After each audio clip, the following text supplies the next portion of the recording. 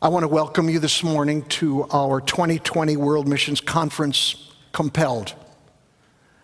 Thus far, approximately $15,000 a month has been promised or pledged to help us with our outreaches, as Pastor Tom has articulated moments ago. Our goal is $50,000 a month. That's what we're currently sending out. They're right at that number, and we thank you for your participation. Silent auction items that are in the lobby, that auction will end at noon today.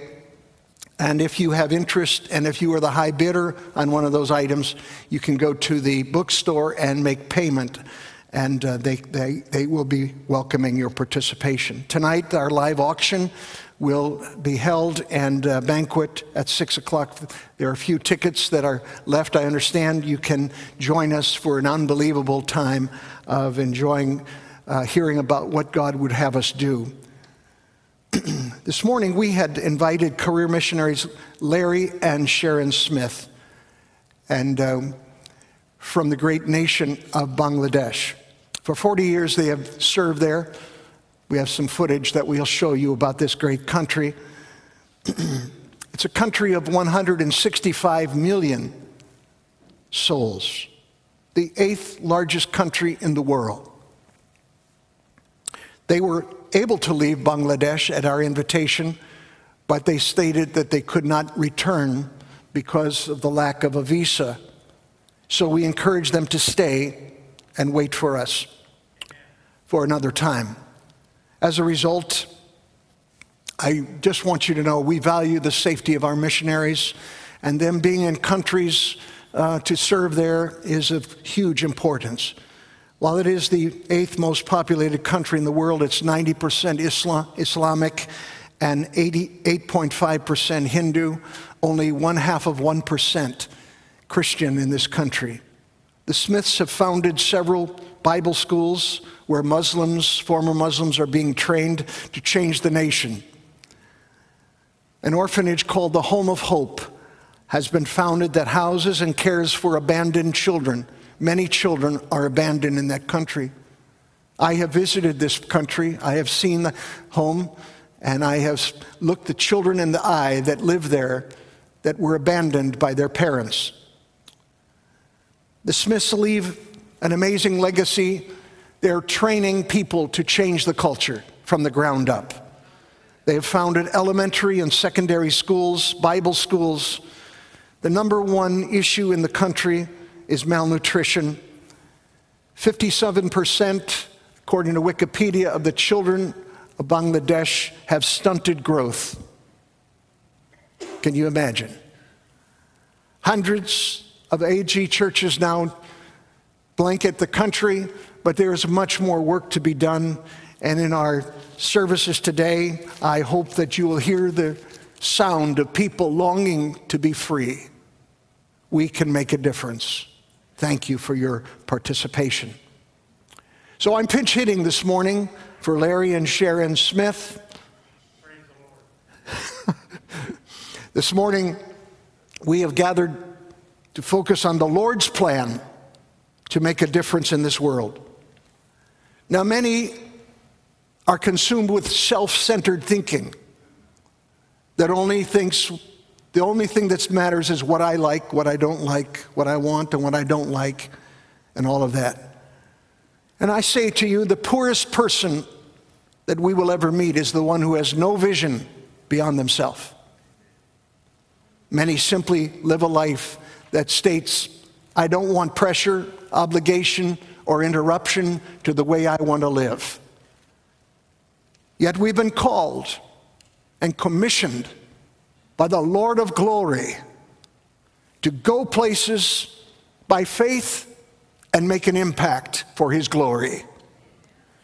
I remind you of Jesus' sending words in Matthew chapter 28, verse 18. The last thing he told his disciples, all authority in heaven and earth has been given to me. Therefore go and make disciples of all nations, baptizing them in the name of the Father and of the Son and of the Holy Spirit, and teaching them to obey everything I've commanded you. And surely I am with you always to the very end of the age. Jesus didn't come to earth to impress people or to create a new social order or to give people bread. He came to win people. He came to save people. He came to change people. Luke 19:10, for the Son of Man has come to seek and to save that which was lost. We bear that mantle of leadership as Christ followers today. He didn't come to be a seeker like many have done. Socrates came seeking wisdom. Rockefeller came seeking money. Hitler came seeking power and dominion. Jesus came to seek the lost. How many of you are thankful that you know Jesus today in the forgiveness of sin? Amen. So this morning, I'd like to challenge you for a few moments on how to make your life count for eternity. My text is found in Psalm 126, verses 1 through 6. When the Lord turned again the captivity of Zion, we were like them that dream. Then was our mouth filled with laughter, and our tongue with singing. Then said they among the heathen, the Lord has done great things for them. The Lord has done great things for us, whereof we are glad. They that sow in tears shall reap in joy. He that goes forth weeping, bearing precious seeds, shall doubtless come again with rejoicing, bringing his sheaves with him. There's two great truths embedded in this beautiful passage of Scripture. First of all, the gratitude that we should continuously display that we have been liberated by Jesus. There is gratitude. Our mouth is filled with laughter. Our hearts is filled with joy. It's like people dreaming. We know who we are. We know what he's done for us. We thank him for his mercy that he has shown to us. Thank God we've heard the gospel. Thank God we know who Jesus is and he has come into our hearts as our Savior. But then there's the call. Not just the gratitude, but the call from heaven for everyone to be involved in this great harvest gathering. So let us note together several important, urgent items from this passage this morning. First of all, notice the task that is before us. You want a great life? Get on the same page with what God wants, and you'll have a great life. The task that is before us. The assumption we receive unmistakably here in this text is that Christ followers' primary task is to sow seed. Everywhere we go, we should think, I'm going to influence somebody today for Jesus. I'm going to lift somebody today and help them know how valuable they are in God's sight. I'm going to present hope to people and hopefully present the gospel in some fashion. Francis Assisi said, share the gospel and if necessary, use words. In Matthew 28, Jesus literally says, while you're going, be making disciples. In the mid-70s, a divorcee with a young son sat on her bed with a .38 caliber pistol in her hand. She was hopelessly bound with drug addiction and alcoholism, and she was ready to take her life. She thought before she put the gun to her head, I'm going to just turn the TV on one last time. And providentially, the face of Pat Robertson and the 700 Club was on that screen. And Pat said through the word of knowledge, there's a woman in the audience who's contemplating taking your life. Don't do it. Put the gun down and listen to this. And he presented the gospel. And he said, if that's you, pray with me right now. And he led that woman in a simple prayer. And chains fell off her mind and her heart. And she was free. What an amazing story. Let me finish the story. Many of you have met this woman. Until recently, she's been a powerful, spirit-filled evangelist of the gospel with her emphasis in the Philippine Islands. Her name is Wanda Casper. She's been in this pulpit numbers of times. She's gone to be with the Lord. And she died late in her 70s. We miss her. But the truth is, God has plans. There's a task that's been given to us. Many churches are just filled with, their passion is help groups. I'm not saying there's anything wrong with that. Recreational, social support groups, continuing education. But according to Jesus, the primary function of the New Testament believer is to go into the world and tell others that Jesus is Lord and win people to Him. So a great vision works in two ways. A great vision will become a compass for long-term direction. But it'll also, a great vision will provide short-term encouragement. We need both. This provides use with desire.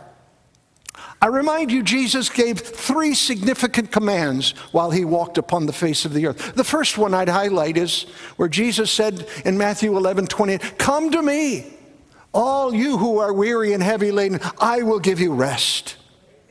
The second thing He said to them was, "Take my yoke upon you and learn from me." And then the third thing Jesus said, "Go into the world and preach the gospel. Amen. Tell people I love them." So as you study the words of Jesus' life and what He did, His primary function was winning people. Luke 19:10, "For the Son of Man has come to seek and to save that which was lost." And this is our primary task. Loving people, caring for them, lifting them to see the greatness of the King that we've fallen in love with, that has done so much for us. Not only do we have a task before us, but we have tears required. Tears. Psalm 126, verse 5. "They that sow in tears shall reap in joy. He that goeth forth and weepeth," the psalmist said. Many have failed to see the broken, the burdened, the bleeding people of our region.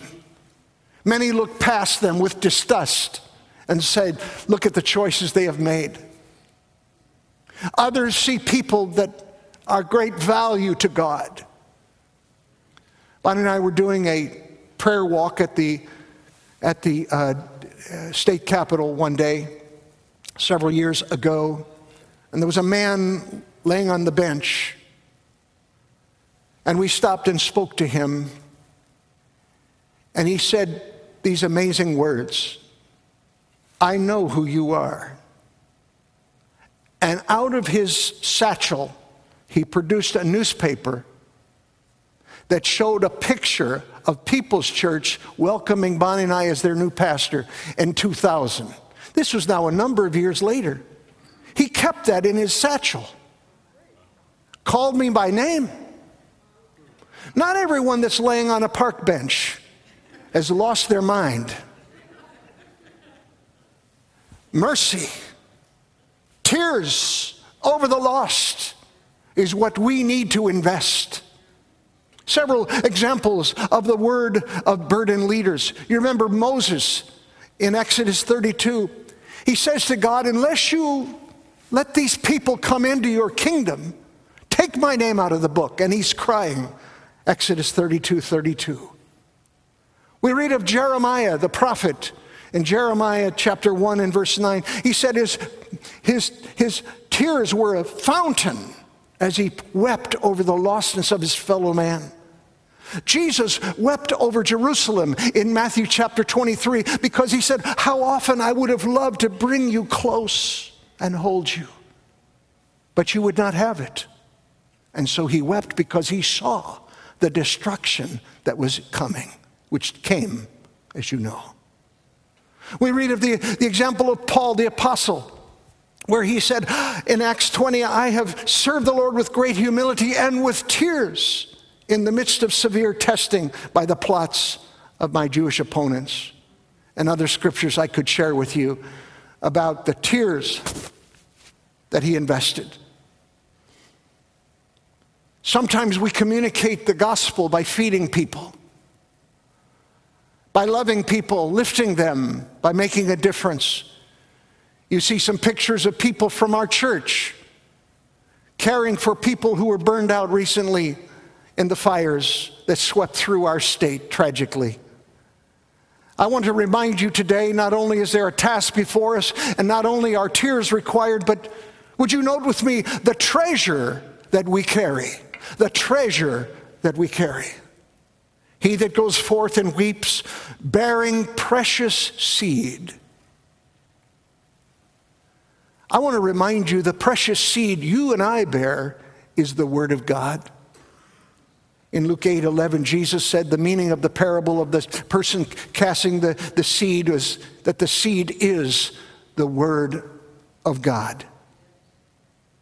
In our day, many have substituted other things than the Word of God and hope to have a blessed and happy life. The Word is our treasure. Find yourself seated before the living God every day, reading His Word, and God will speak to you Himself through His Word and lift you and instruct you. 2 Timothy chapter 3, verse 15, Paul tells the young evangelist in the last letter he ever wrote, and how from infancy thou hast known the Holy Scriptures that are able to make you wise to salvation through faith in Jesus Christ. The Word directs our heart in cultural change to see what is right and what is wrong. May God help us. The Word is precious because there's life in it. In November 29th, 1922, the tomb of King Tut was discovered and opened. An amazing thing. King Tut was one of the pharaohs. He was one of the leaders. At 10 years old, he became the leader of Egypt, served in Luxor, Egypt. Over 5,000 things were found in the tomb that was discovered when they opened it up. He died at 19 years of age. It was quite a mystery. One of the things they found in that tomb was grain, seeds. And so the scientists said, well, what would happen if we planted this? And so they planted the seed in the field nearby, and almost instantly the seeds came up, even though they were 3,300 years old. There's power in the seed that you bear today. Can I remind you? In Psalm 19, verse 7, the law of the Lord is perfect, refreshing the soul. The statutes of the Lord are trustworthy, making wise the simple. James 1:21, therefore get rid of all moral filth and the evil that is so prevalent, and humbly accept the word planted in you, which can save you. Who in your world needs the treasure you bear today? Who in your world? Probably everyone you meet. You don't have to wonder long. I wonder if this guy here needs something from God's word today. I wonder if this person needs an encouraging word from the Spirit. You don't have to look long. Everyone you meet. I asked a businessman the other day at an auto dealer, I said, where do you go to church? He said, we don't go. He said, but we were watching the Seattle game the other night, and Seattle was getting killed, and we decided, my wife said, let's pray and see if the Lord won't help Seattle win. And if Seattle wins, we're going to church on Sunday. So he said, we prayed together and they won. And now you're sitting here at my desk inviting me to church. He said, I'm coming. He's going to be here at the 10 o'clock service with his little family. Praise God. Now notice, fourthly, the triumph we are assured of. I want to talk about the triumph you can be assured of. Being involved with Jesus in a life that makes a difference. He that goes forth and weeps, bearing precious seed, notice, shall doubtless come again. Shall doubtless come again. Here's the promise of victory. There's no doubt about it. That's what God says. God's promise with Jesus, by making his words your focus, opens the way for doubtless triumph. If you go to the last book of the Bible, to the last page of the last book of the Bible, in Revelation 22, verse 12, Jesus said, notice, I'm coming soon, and my reward is with me, and I will give to every person according to what they have done. There's a doubtless reward for those who partner with God in this great venture. Daniel 12:3, prophetically, this old gentleman Daniel prophesies and says, those who are wise will shine like the brightness of the heavens, and those that lead many to righteousness will shine like the stars forever and ever. Our work together as a family, as a household of faith, assures us of great triumph in the days ahead. It's a triumphant work we're involved in. And I close with a fifth point: the trophies we will bring. The trophies we will bring. He that goes forth with weeping, bearing precious seed, shall doubtless come again. Doesn't the scripture's not there? With rejoicing, bringing his sheaves with him. You go, what in the world is a sheaf? It's souls of men and women, boys and girls. Have you ever wondered about your life? What trophies you will bring to Jesus when you stand before him? Or will you come alone? Our missions gifts make it possible for others to go to places you and I cannot go. Our missions gifts make it possible for others to hear of the great love that God has for people. Our missions gifts make it possible for others to have their sins cleansed, to be made new by his grace. Dr. Anthony Campolo tells of a sociological study in which 50 people over the age of 95 were asked one question. If you could live your life over again, what would you do differently? It was an open-ended question, and multiple answers were provided by this group of elder citizens. However, 3 answers constantly re-emerged and dominated the results of the study.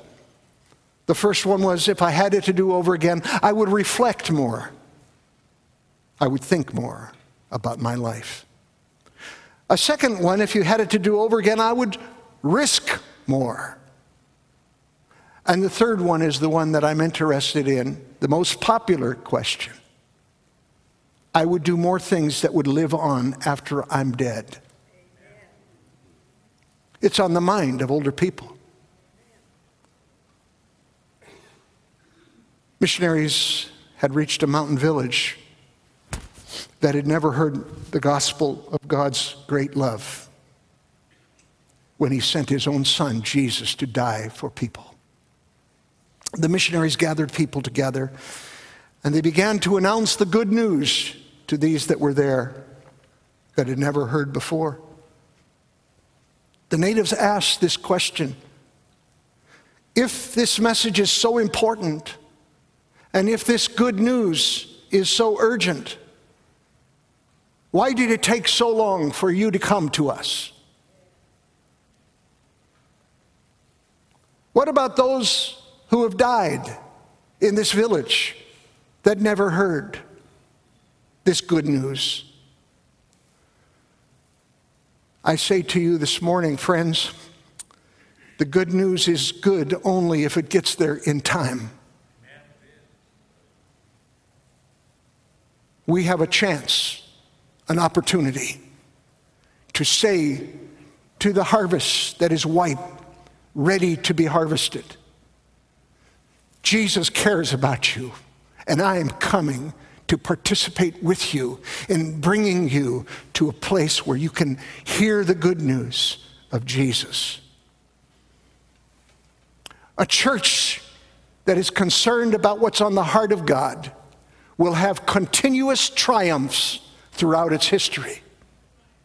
A church only caring about itself will soon become a mausoleum. May God help us. Father, I have delivered what you've given me to share this morning. And now I ask you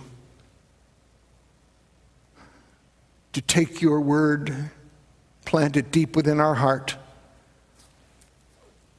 make us a blessing, give us ears to hear. All is vain unless the Spirit of the Holy One comes down. So help us, Lord Jesus.